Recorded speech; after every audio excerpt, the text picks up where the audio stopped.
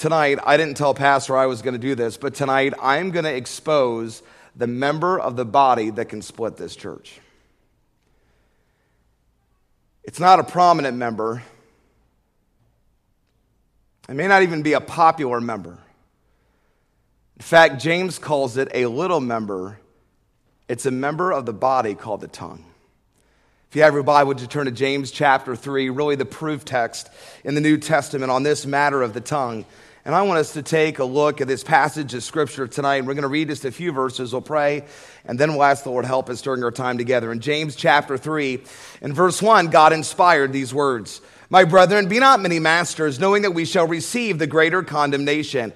In other words, don't swell the ranks to be teachers of God's word, because we have a greater responsibility when we get up and we deliver the truth, and we're going to be held accountable for that. And the last thing that I want to happen is for me to get to heaven, and after years of preaching, God look at me and look at me and say, you told my people. I said, what? And he's saying, wait, before you swell the ranks of being a teacher, realize we have a greater condemnation. He says, for in many things, in verse 2, we offend all. If any man offend not in word, the same is a perfect man, and able also to bridle the whole body. Behold, we put bits in the horses' mouths, that they may obey us, and we turn about their whole body. Behold also the ships, which though they be so great and are driven of fierce winds, yet are they turned about with a very small helm, whithersoever the governor listeth. Even so the tongue is a little member, boasteth great things. Behold, how great a matter a little fire kindleth. And the tongue is a fire, a world of iniquity. So is the tongue among our members, that it defileth the whole body, and setteth on fire the course of nature, and it is set on fire of hell.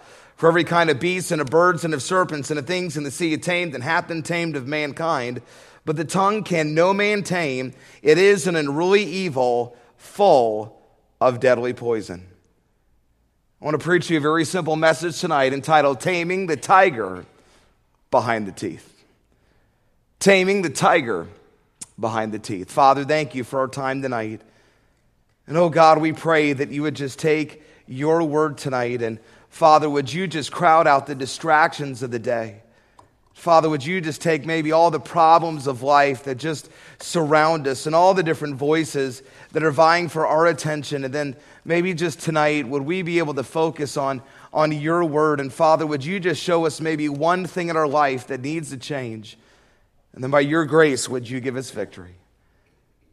Thank you in advance for what you'll do tonight. Father, I pray you would capture and control some tongues tonight to use for your glory. We pray these things in the name of our risen Savior, Jesus Christ. Amen. It was several years ago, Chris and I were ministering up in Ohio, and it was in the wintertime. We didn't have our trailer. When I started to pull a 43-foot trailer, I learned the little phrase that went something like this: wherever it snows, the trailer doesn't go. And it's kind of hard to keep those things on ice-packed roads. And so we just went up there. We stayed in the hotel. And as I was preaching that week, we came back one night, and I turned on the TV in the hotel room to kind of catch the news to see if there was going to be more snow or what the weather forecast was. And I guess the TV was already on this channel. I don't know if it was the Animal Planet or Nat Geo Wild or whatever it was, but there was some show of some guy going around the continent of Africa, and he was finding and photographing the top 10 deadliest snakes on the continent of Africa. And I thought to myself, either that guy's getting paid a lot of money, or he's got a lot of free time, or a combination of the two, which is really dangerous. And, I'm not afraid of snakes, but I do have a healthy respect for them. And number 2 on this list was some type of pit viper. Number 1 was a black mamba. And I don't know if you've ever seen one. I have, and I'm telling you, that is an impressive animal. It could travel 17 miles an hour, strike 13 times within 100 feet, and during that distance of 100 feet as it's traveling to you. And it's an impressive animal. But number 2 is some type of pit viper. And so this guy walks over to this bush, and he hits this bush, and poof, this snake stands up about 3 feet tall. It's enough to make the hair on the back of your neck stand up. And he moves out of that bush, and he's hissing, he's throwing venom, he's got sunglasses on, and all the venom is all over his face and sunglasses. Those pit vipers do that to blind you, to kind of get you away, and it's throwing venom on him, and it's hissing. And so the guy gets down on his knees, and I thought, what is this guy doing? He gets down on his knees. He's distracting the snake with his hand. He's focusing the camera with his hand. And I guess the only one distracted was him, because the snake looked over at his arm and wham! Bit him right on the arm. Now you could tell everything that was in the script in that show just went out the window. Man, he throws the camera down. He says, guys, I got bit. He starts running to the truck, and I don't know what the cameraman was thinking, but he was like, man, this is awesome. And he started chasing and filming the whole thing. They jump into the truck. They're flying down the highway, 45 minutes to the hospital. They take a blood pump, and they try to suck all the venom out. They put a tourniquet on to try to stop the venom from traveling in that bloodstream, and he shot himself with some anti-venom that they had with him. He walks in. They film him. 45 minutes later, he walks into the hospital. He tells the nurse, I think I need a gurney, and he falls over on the floor and goes into a coma for 4 hours. Almost dies. He wakes up out of that coma after 4 hours of being in a coma, and when he opened his eyes, you know what the first thing he saw was? The camera guy. Hey man, how do you feel now? You almost died. The doctor came in and said, man, if you didn't have that anti-venom, you would have been dead on arrival. You wouldn't even made it to the hospital. They filmed this guy being discharged out of the hospital. He walks out of the hospital. They go to the truck. He and his team, they drive out to the same desert. The guy walks up to the same bush. The same snake comes out, hissing, throwing venom, trying to bite him. He gets down on his knees and he takes a picture. And I thought to myself, here is one of the greatest snake tamers in the world, and even he could not avoid being bit by the serpent. My friend, do you know how many times that God compares the words that you and I speak to that of a deadly venom in a poisonous snake? In James 3:8, he says, but the tongue can no man tame. It is an unruly evil, full of deadly poison. In Psalm 58:4, their poison is like the poison of a serpent. They're like the deaf adder that stoppeth her ear. In Psalm 140, verse 3, they have sharpened their tongues like a serpent. Adder's poison is under their lips, a very poisonous serpent in the Middle East. In Romans 3:13 and 14, the poison of asp is under their lips, whose mouth is full of cursing and of bitterness. And do you realize that the words that you and I speak do the same amount of damage sometimes as a deadly snake and the poisonous venom that comes out of them? And maybe eternity will tell the damage that's been done by maybe some of us in this room tonight because we used our tongues in a wrong way. There's no quicker way to ruin your testimony than with your tongue. I want you to notice a few facts about the power of the tongue tonight, and I'm done. Notice, number one, that the tongue has the power to dominate. The tongue has the power to dominate. Would you look at verse 3? Notice what the scripture says. Behold, we put bits in the horses' mouths that they may obey us, and we turn about their whole body. So now James, in verse 3 and 4, he gives two pictures to say the same thing. Notice in verse 3, he says, behold. It's emphatic in the text, and he's basically trying to get the reader's attention. He's saying, listen to me. If you were not paying attention earlier, listen to me now. Behold, we put bits in the horses' mouths that they may obey us. I was preaching in a camp in Colorado. We were going horseback riding, and I jumped on, I think it was a Clydesdale. I mean, this thing was a huge horse. It was just massively wide, and one kick from this horse could probably kill you. I mean, it was just this massive horse. In fact, the trail that we were on, I had to put both my legs up on the saddle on top of the horse because the horse was scraping the trees with his belly on both sides of that trail. I mean, there's nowhere for your legs. I mean, this was a massive animal. But you know what's amazing? I could tell that horse to stop, to go, to turn left, to turn right, even though this was an incredible animal that I really couldn't physically subdue because that animal was stronger than I was, but I was able to control it with a little small metal bit that was in its mouth. And here's the illustration, something small controlling and having a power over something large. Would you look at verse 4? He gives us another picture now to say the same thing. In verse 4, he says, behold, again, he says, pay attention. Behold, also the ships, though they be so great, are driven of fierce winds, yet are they turned about with a very small helm, whithersoever the governor listeth. I was preaching in Scotland, and on my way over to Ireland, we took the ferry, and it was amazing. This ferry had semi-trucks on it, cars, thousands of people, and this ferry got over to Ireland, and it pulled right up to the dock, and this captain of the boat pulled it right within an inch of that dock without ever hitting the dock. This huge, massive boat that just had all these semi-trucks and people and cars, and you know how he was able to do that? Because under the ship, there's a little thing called a rudder that he was using to guide him and to bring him right into port. Again, the illustration, something small controlling something big. And then the scriptures go on to say, even so the tongue is a little member and boasteth great things. Behold, how great a matter a little fire kindleth. The Bismarck was a German battleship that served as the Third Reich's undefeated champion on the Atlantic Ocean. This was the bad boy of the high seas. Nobody, no navy, no ship in any navy could defeat the German battleship, the Bismarck. It sank ship after ship after ship. And on one particular day, the German battleship, the Bismarck, was after the HMS Ark Royal. That was an aircraft carrier for the British Navy, and the Prince of Wales, a destroyer. The Prince of Wales turned around that ship, turned around and started to fire at the Bismarck to try to distract it.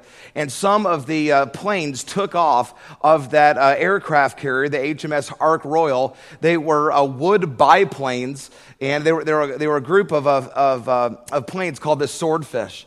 And they were kind of antiquated, but they took off, they circled around, and just in a last-ditch effort to try to slow down the Bismarck so the aircraft carrier could escape, they dropped some torpedoes in the water, and as fate would have it, one of those torpedoes struck the back of the Bismarck, damaging the rudder.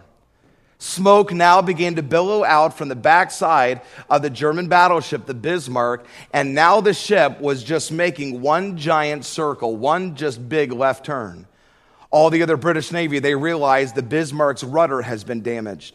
It has lost its ability to steer and now is just going into a circle. They called all their Navy and all the boats to turn around and come back. They circled around the Bismarck. They loaded every piece of artillery they had, and they won an overwhelming victory. And you know what? Tonight, the Bismarck is sitting at the bottom of the Atlantic Ocean.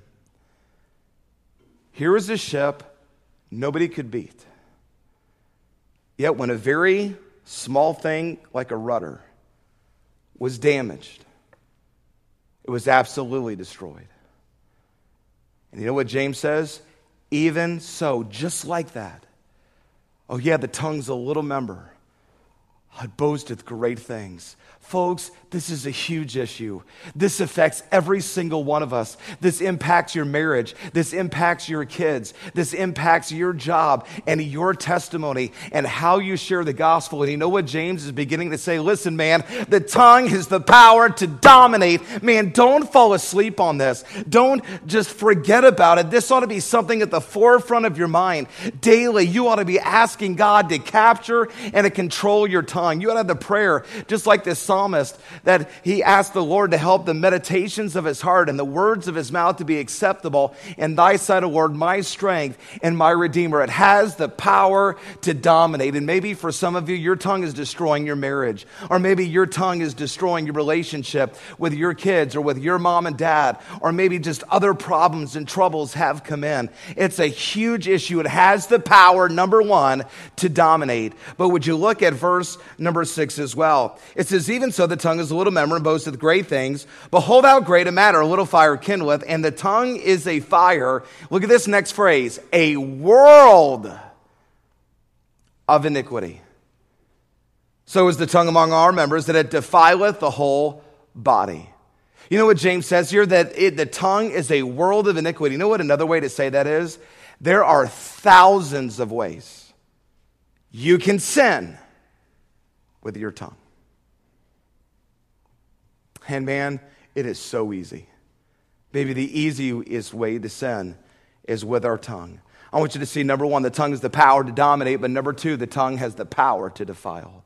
And maybe there are some here tonight, you are not right with God tonight because of some of the words that have come out of your mouth.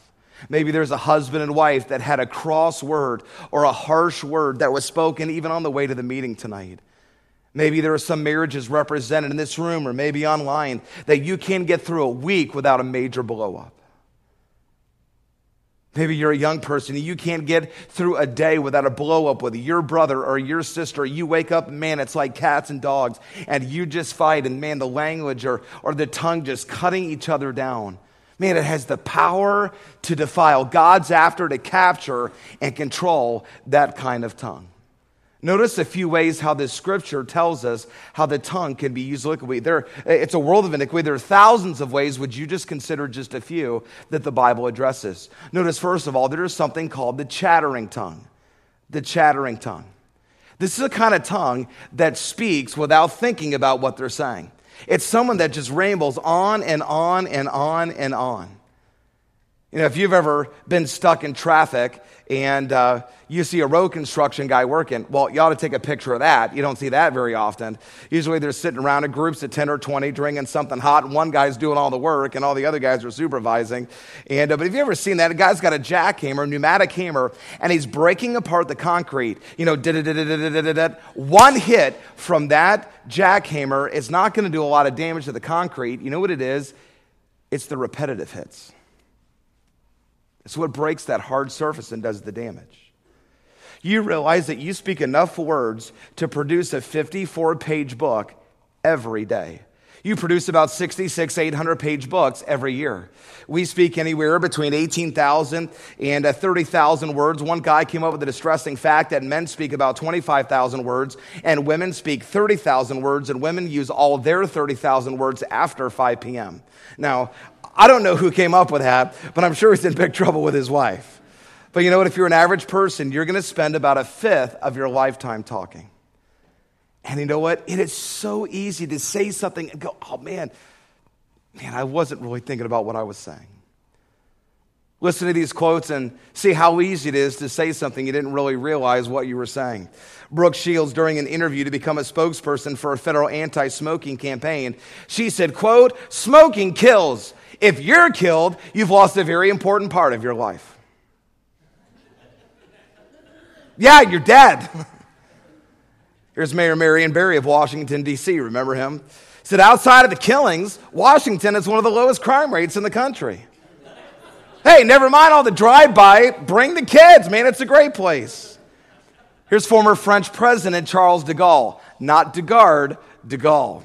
And he said this, and they probably had to prep him for hours. Quote, "China is a big country inhabited by many Chinese." I wonder why France hasn't won a military conflict in like 100 years. Here's former U.S. Vice President Dan Quayle. I like Dan Quayle. Didn't you like Dan Quayle? And I like Dan Quayle. And he was at a United Negro College Fund. He was attempting to quote the line, "A mind is a terrible thing to waste," but that's not how it came out. Here's how it came out. What a waste it is to lose one's mind. Or not to have a mind is being very wasteful. How true that is. Here's Hillary Clinton commenting on the release of subpoenaed documents. This is back when her husband was the president. She said, quote, "I'm not going to have some reporters pawing through our papers. We are the president." She may have been tipping her hand off a little bit early there. Here's Miss Alabama in the 1994 Miss USA contest. Now, don't leave the service saying the Baptist preacher condoned the Miss USA contest. Listen, I grew up in Georgia. We always tease people from Alabama. Hey, did you hear about the hurricanes that went through Alabama? They did $1 million worth of improvements. No, I'm just kidding. And hey, Georgia's getting a new zoo. We're going to fence in Alabama. But anyway, all the Alabama people, they say the same jokes about Georgia, you know. And so here's Miss Alabama in the 1994 Miss USA contest. And in the interview portion of the pageant, they asked her this question: if you could live forever, would you, and why? Man, what a softball question, man, for somebody especially who's a Christian. Here is Alabama's finest. Her answer beamed to billions of viewers worldwide. She said, and I quote, "I would not live forever because if we should live forever, let me start over. I would not live forever because we should not live forever, because if we were supposed to live forever, then we would live forever, but we cannot live forever, which is why I would not live forever." You know, I don't think she won, do you? You know, Proverbs 10 says, "In the multitude of words, there wanteth not sin. But he that refraineth his lips is wise." Ecclesiastes 5:3, a fool's voice is known by the multitude of his words. In Proverbs 15:2, but the mouth of fools poureth out foolishness. Ecclesiastes 10:14, a fool also is full of words. And how many things have been repeated that made it gossip and slander about somebody else, and you repeated something about somebody else and just weren't thinking about what you were saying, and you damaged somebody else's testimony. Some people say, well, I just open up my mouth and just let her fly, and it usually sounds like it. It's a chattering tongue. If somebody doesn't think about what they're saying, and they just talk, and just whatever's in their heart just comes out of their mind, and there's no filter, and it does incredible damage, it's called the chattering tongue. But number two, there's something called the complaining tongue. In Philippians 2:14, it says, do all things without murmuring and disputing. That means arguing about it and complaining about it. You know what, young person? You want to do all things without arguing with your mom and dad and without complaining about it. Without saying, oh, come on, Dad, do I really have to do this? Come on, Mom, nobody else has those rules. Why do I have to do that? You ought to do all things without complaining and arguing about it. Instead of complaining about not having the latest LeBron shoe or the latest PS4 game, or maybe you want that dress or whatever it happens to be, and maybe just complain, and it says do all things without murmuring and complaining. But I'll tell you, you know what, folks? You know why our kids complain? Because they hear Dad walk in complaining about the long hours and the low pay. They hear Mom complain about the good-for-nothing dad that's never involved spiritually in the life of the family, and you know what, man, they learn it from us. If you have an unqualified authority in your life at work and a boss that just makes work hard and man, you don't want to be under his authority, it's so easy to complain and just tear them down. You know what? We look at what we're teaching our kids. When you look at the scriptures, every time God's people complained, it was not long before God stepped in with swift, sudden, and severe judgment. Numbers chapter 11, verse 1, and when the people complained, it displeased the Lord. In 1 Corinthians 10:10, neither murmur ye, as some of them also murmured and were destroyed of the destroyer. It's referencing the angel of the Lord who killed 185,000 Assyrians. What was Paul talking about? He says, don't complain or murmur lest you be destroyed by the destroyer. He's referencing Numbers chapter 16, verse 41 and following. But on the morrow, all the congregation, the children of Israel, murmured against Moses and against Aaron, saying, ye have killed the people of the Lord. Moses, you brought us out to this place to kill us. We never should have listened to you. In verse 42, it came to pass when the congregation was gathered together against Moses and against Aaron that they looked toward the tabernacle of the congregation, and behold, the cloud covered it, and the glory of the Lord appeared. And God said, get you up from among this congregation that I may consume them as bud in a moment. And they fell on their faces. And you know what? If I were Moses, I would have stepped over to the side and said, have at it, God. These people are so stubborn, you're so good to them, and you're so merciful, and they go right back to their sin. Yeah, let's wipe them all out, and let's start this thing over again. You know what? How would you like to lead 3 million grumpy Jews in the woods and the wilderness for 40 years? And we revel in passages where Moses confronts them, but we ought to revel in passages like Numbers 16:48. That wasn't Moses' attitude. You know what he did? And he, that's Moses, stood between the dead and the living, and the plague was stayed. Listen to me. Moses went to bat to God for the very people attacking him. Do you do that? Do you love people that way? Or are you just like a nerve and someone touches you, man, you just explode? He stood between the dead and the living. And the plague was stayed, but before Moses could get to God, the Bible says in verse 49, and they that died in the plague were 14,700 beside them that died about the matter of Korah. Remember Korah? That guy was a piece of work, wasn't he? He didn't like Moses either, but instead of working it out with Moses, you know what he did? He went to the 70 leaders of Israel. He got them to take up his offense. They said, yeah, we shouldn't do it Moses' way. We got to do it your way. Then he amassed a small little army. Then he went to Moses and said, well, we've all been talking and we got a problem. And they started to attack God's man instead of going to God's man individually. Remember what God did? Listen, every time God's people complained, God stepped in with swift, sudden, and severe judgment. God opened up the ground. He swallowed Korah. He swallowed all 70 of those leaders of Israel. Israel, he shut the ground back up and basically said, does anybody have any questions what I think about complaining?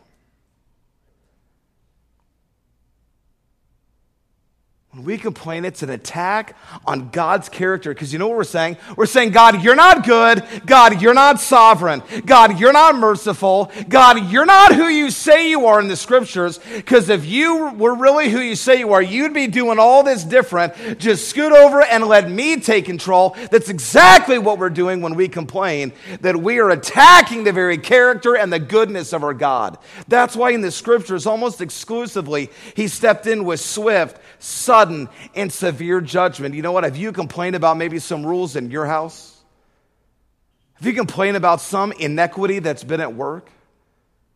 Maybe the long hours and the low pay? Maybe you find something that just grates you about your spouse, and maybe you just complain about that. That's the kind of tongue God's after to capture and control. That's doing incredible damage. There's also something called the crooked tongue. It's the kind of tongue that lies. In Psalm 36:3, the words of his mouth are iniquity and deceit. In Proverbs 19:9, a false witness shall not be unpunished. He that speaketh lies shall perish. In Proverbs 6, these 6 things that the Lord hate, these 7 are abomination unto him, a proud look and a lying tongue. You know what, folks? A half-truth is a whole lie. Have you ever shaved the truth to put yourself in a better light to your spouse or your employer or somebody else than you really were? Hey, did you ever leave out part of the truth you knew would get you in trouble?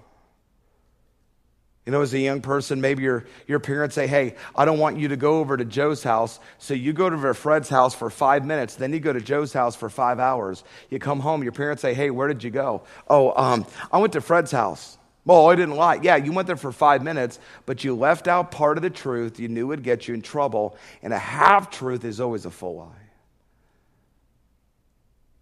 And maybe there are some here tonight, or maybe you're listening to me preach tonight online, that this week or in the last 2 to 3 weeks, you've been dishonest about a matter and you know it.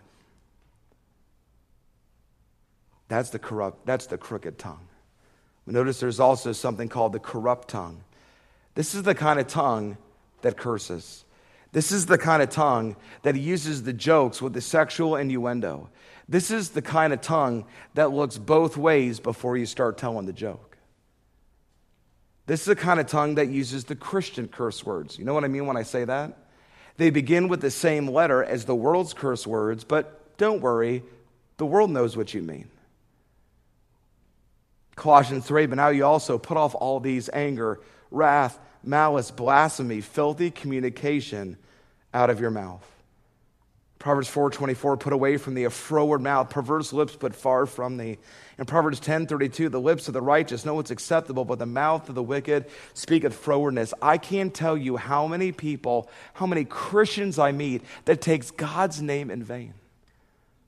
Remember, I was on staff for the Wilds Christian Camp for many, many years, and we would hook them up to this giant swing. It would bring them 80 feet up. We hook them in a full body harness. It brings them 80 feet in the air, and it drops them head first for about 30 feet, and then they go into this giant swing, and they would get all the way to the top, and it would click, and they would drop them, and they would say, oh my, and then use God's name. At the end of the ride, we're unhooking their full body harness and said, hey, did you realize what you said up there? Oh, I'm sorry, I just wasn't thinking about it. That's what it means to use God's name in vain, to use it for no good reason. You commit blasphemy when you get angry and you say the words Jesus Christ, or you text OMG. Same thing. God's name was so holy that when the scribes would make copies of the scripture, they wouldn't even write the vowels in his name, lest we dare write the name of God. They would take a ceremonial cleansing, get a new writing instrument, then come back to the scriptures and just write God's name without the vowels. That's how much they revered his name.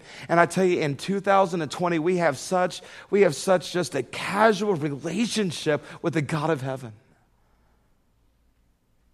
Oh, we like his eminence, because we like him near, and that he knows all of our troubles, but we don't like to talk about the transcendence of God. He is worthy of our reverence and our love. He is the one who redeemed you. The least we could do is give him our speech. Using the slang words with the double meaning, The psalmist said with a double heart, do they speak in this text in James chapter 3? He said, out of the same mouth proceeded blessing and cursing. He says, brethren, my brethren, these things ought not so to be. Listen, you shouldn't have one set of jokes that you tell with your friends at school and a different set of jokes that you tell, at church.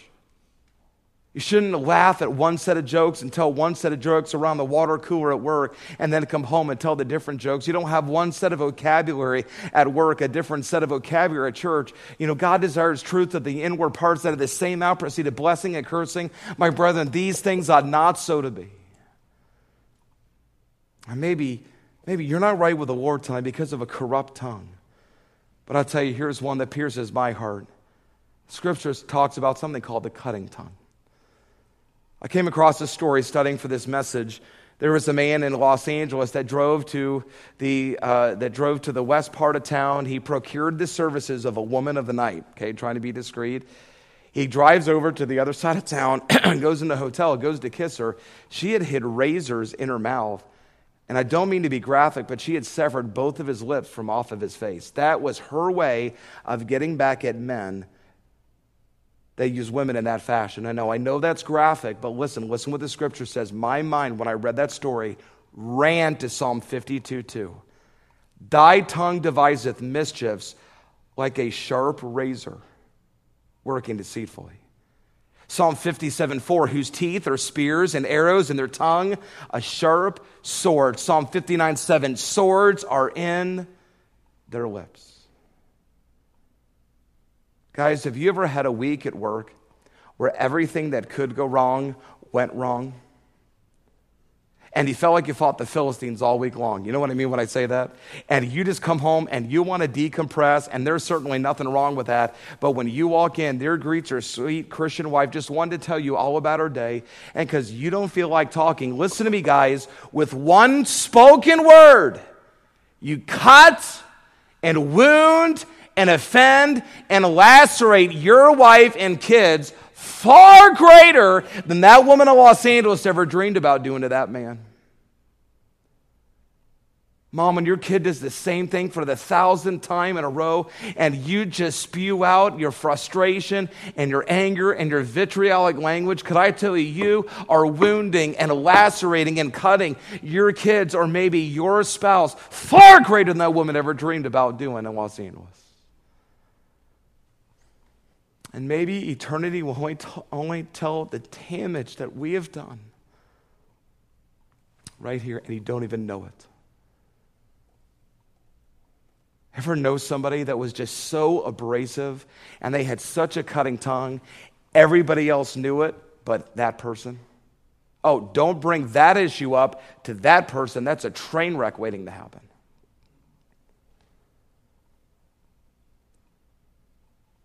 You know what, one of the ways currently that in churches they use a cutting tongue?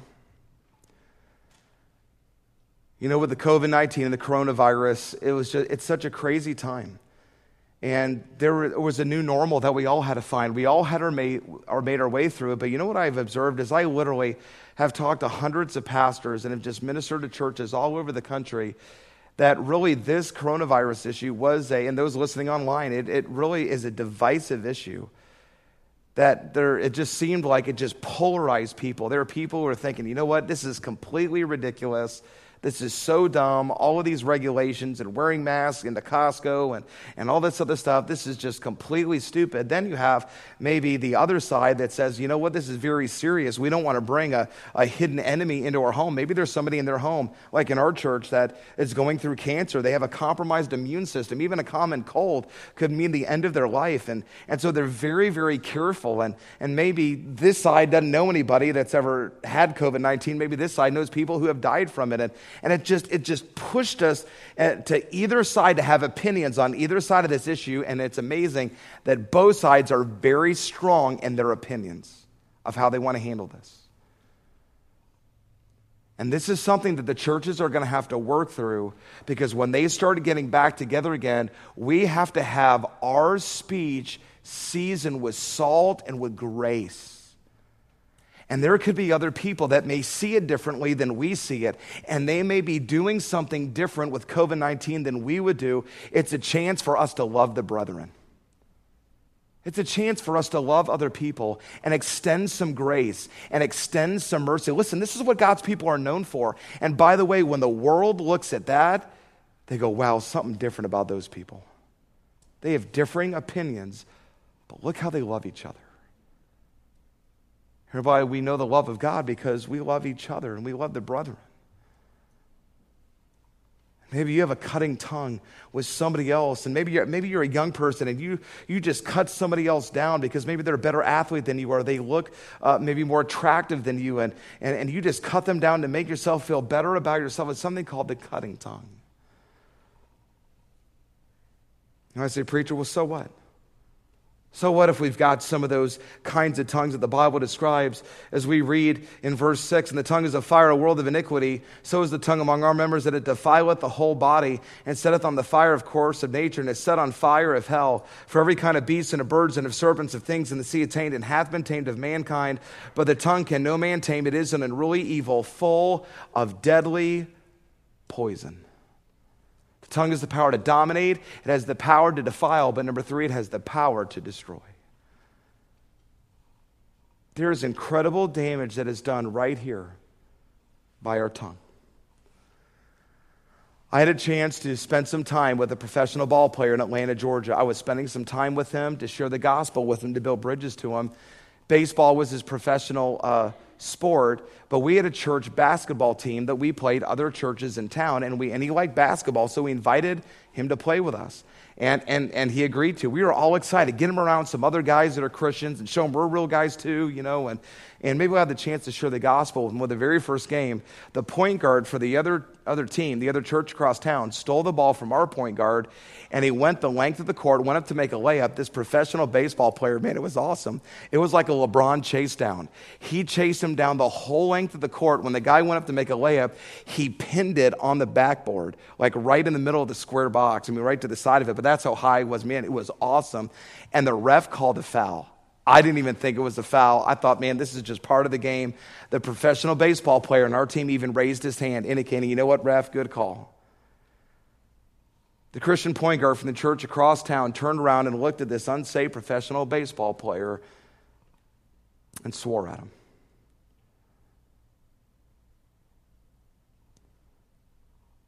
That professional baseball player has never stepped foot in church again. He said, Ron, why do I need to go to church? That guy talks just like me.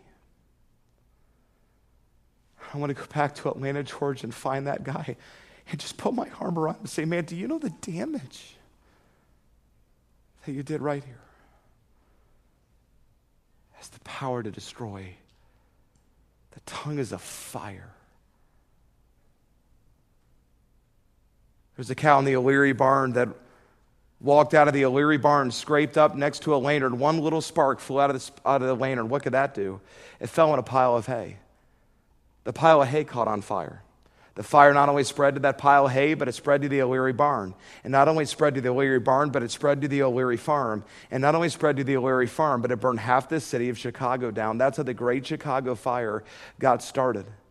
It left over 100,000 people homeless. It cost the city of Chicago like $2.7 million. That was in the 1870s. And you can even go home and Google the Chicago Fire and look at the damage, but it all came with one little spark. And God's saying, your tongue is a fire. You know what? These sparks, these words that we speak that come out, they're little sparks. But some of us, we maybe have flamethrowers. Look at the damage that we could be done. The tongue is the power to destroy, is the power to dominate, the power to defile. But number 4, and quickly, the tongue has the power to delight. Man, your tongue is a weapon. You realize God could use your tongue to do some great things. Your tongue. It's by the tongue how you witness and how we share the gospel. God could tremendously use your tongue when it is captured and when it is controlled. The Bible talks about here in James chapter 13, It says, therewith bless we God, even the Father, and therewith curse we men, which are made of the similitude of God. Out of the same mouth proceeding blessing and cursing, but there can be blessing that comes out of it. It has the power to delight. Don't underestimate the power of your words when they are spirit-driven and spirit-controlled. I'm telling you, they can do some wonderful things. The Bible says that a word fitly spoken is like apples of gold and pictures of silver.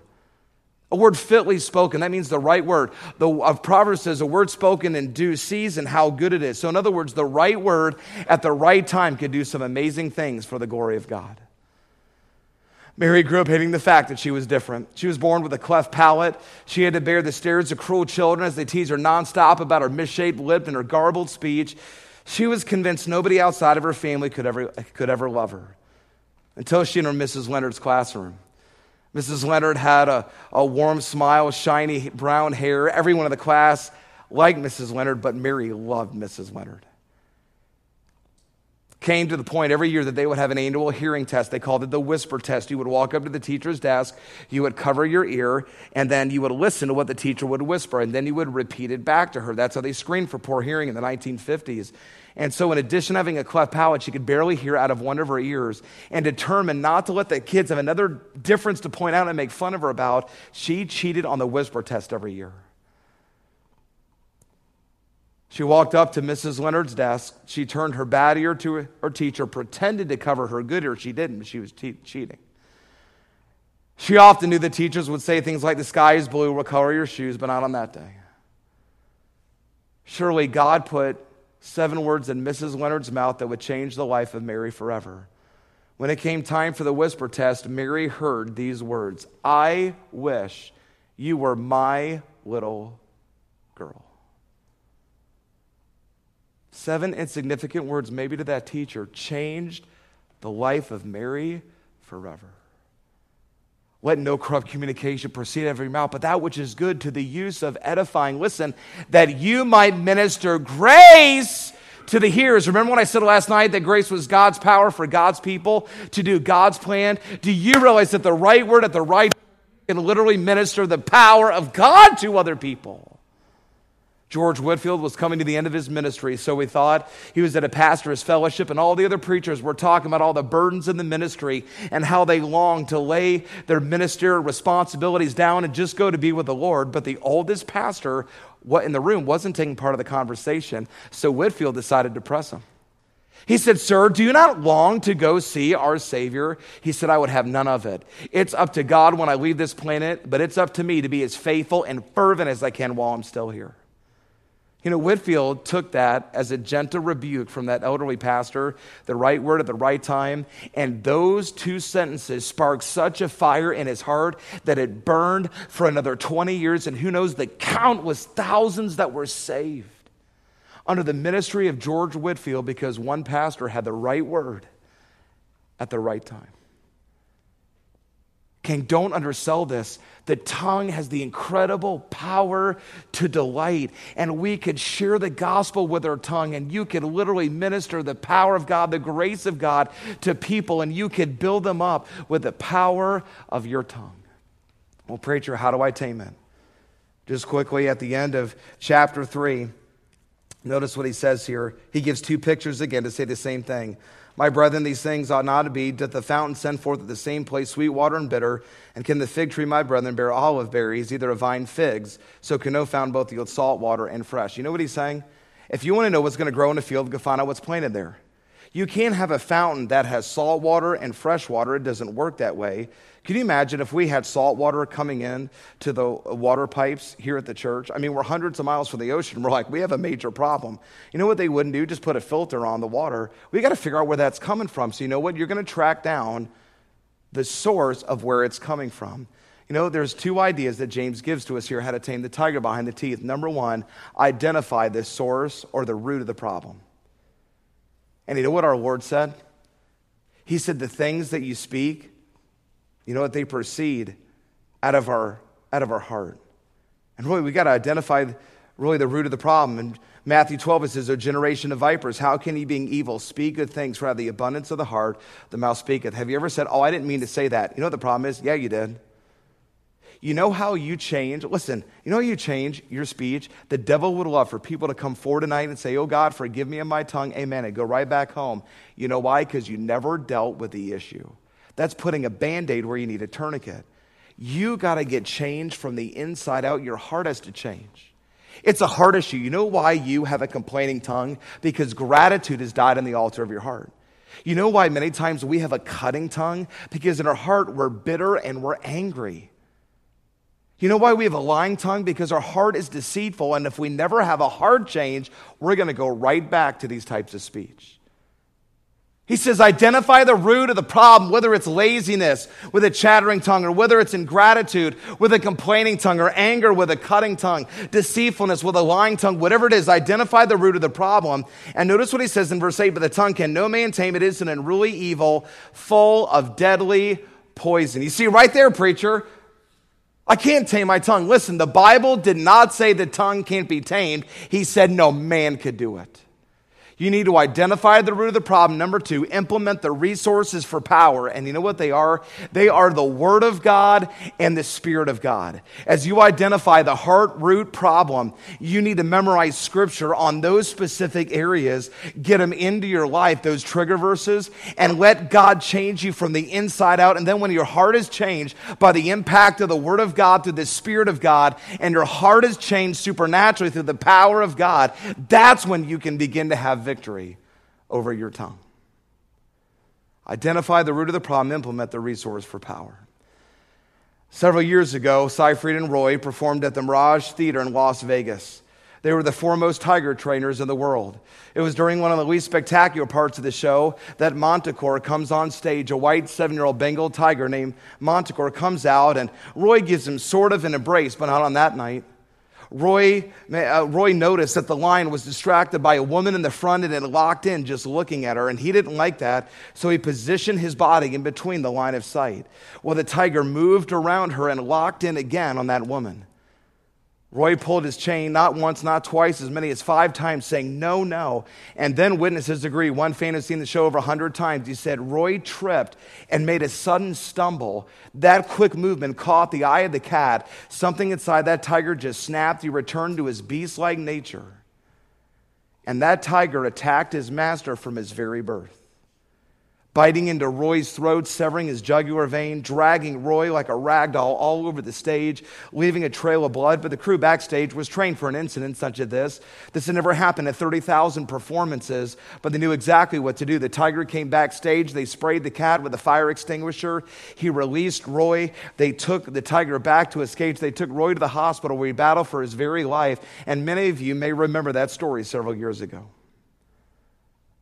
Here's one of the greatest tiger tamers in the world. And the tiger almost destroyed him.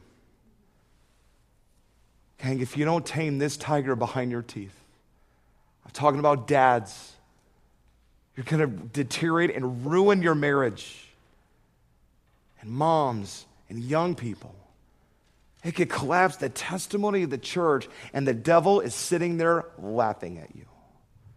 It's a huge issue. You can make an impact with your tongue. It's a weapon. Either it's going to be a stepping stone to heaven or a stumbling block to hell. Your tongue is the power to delight.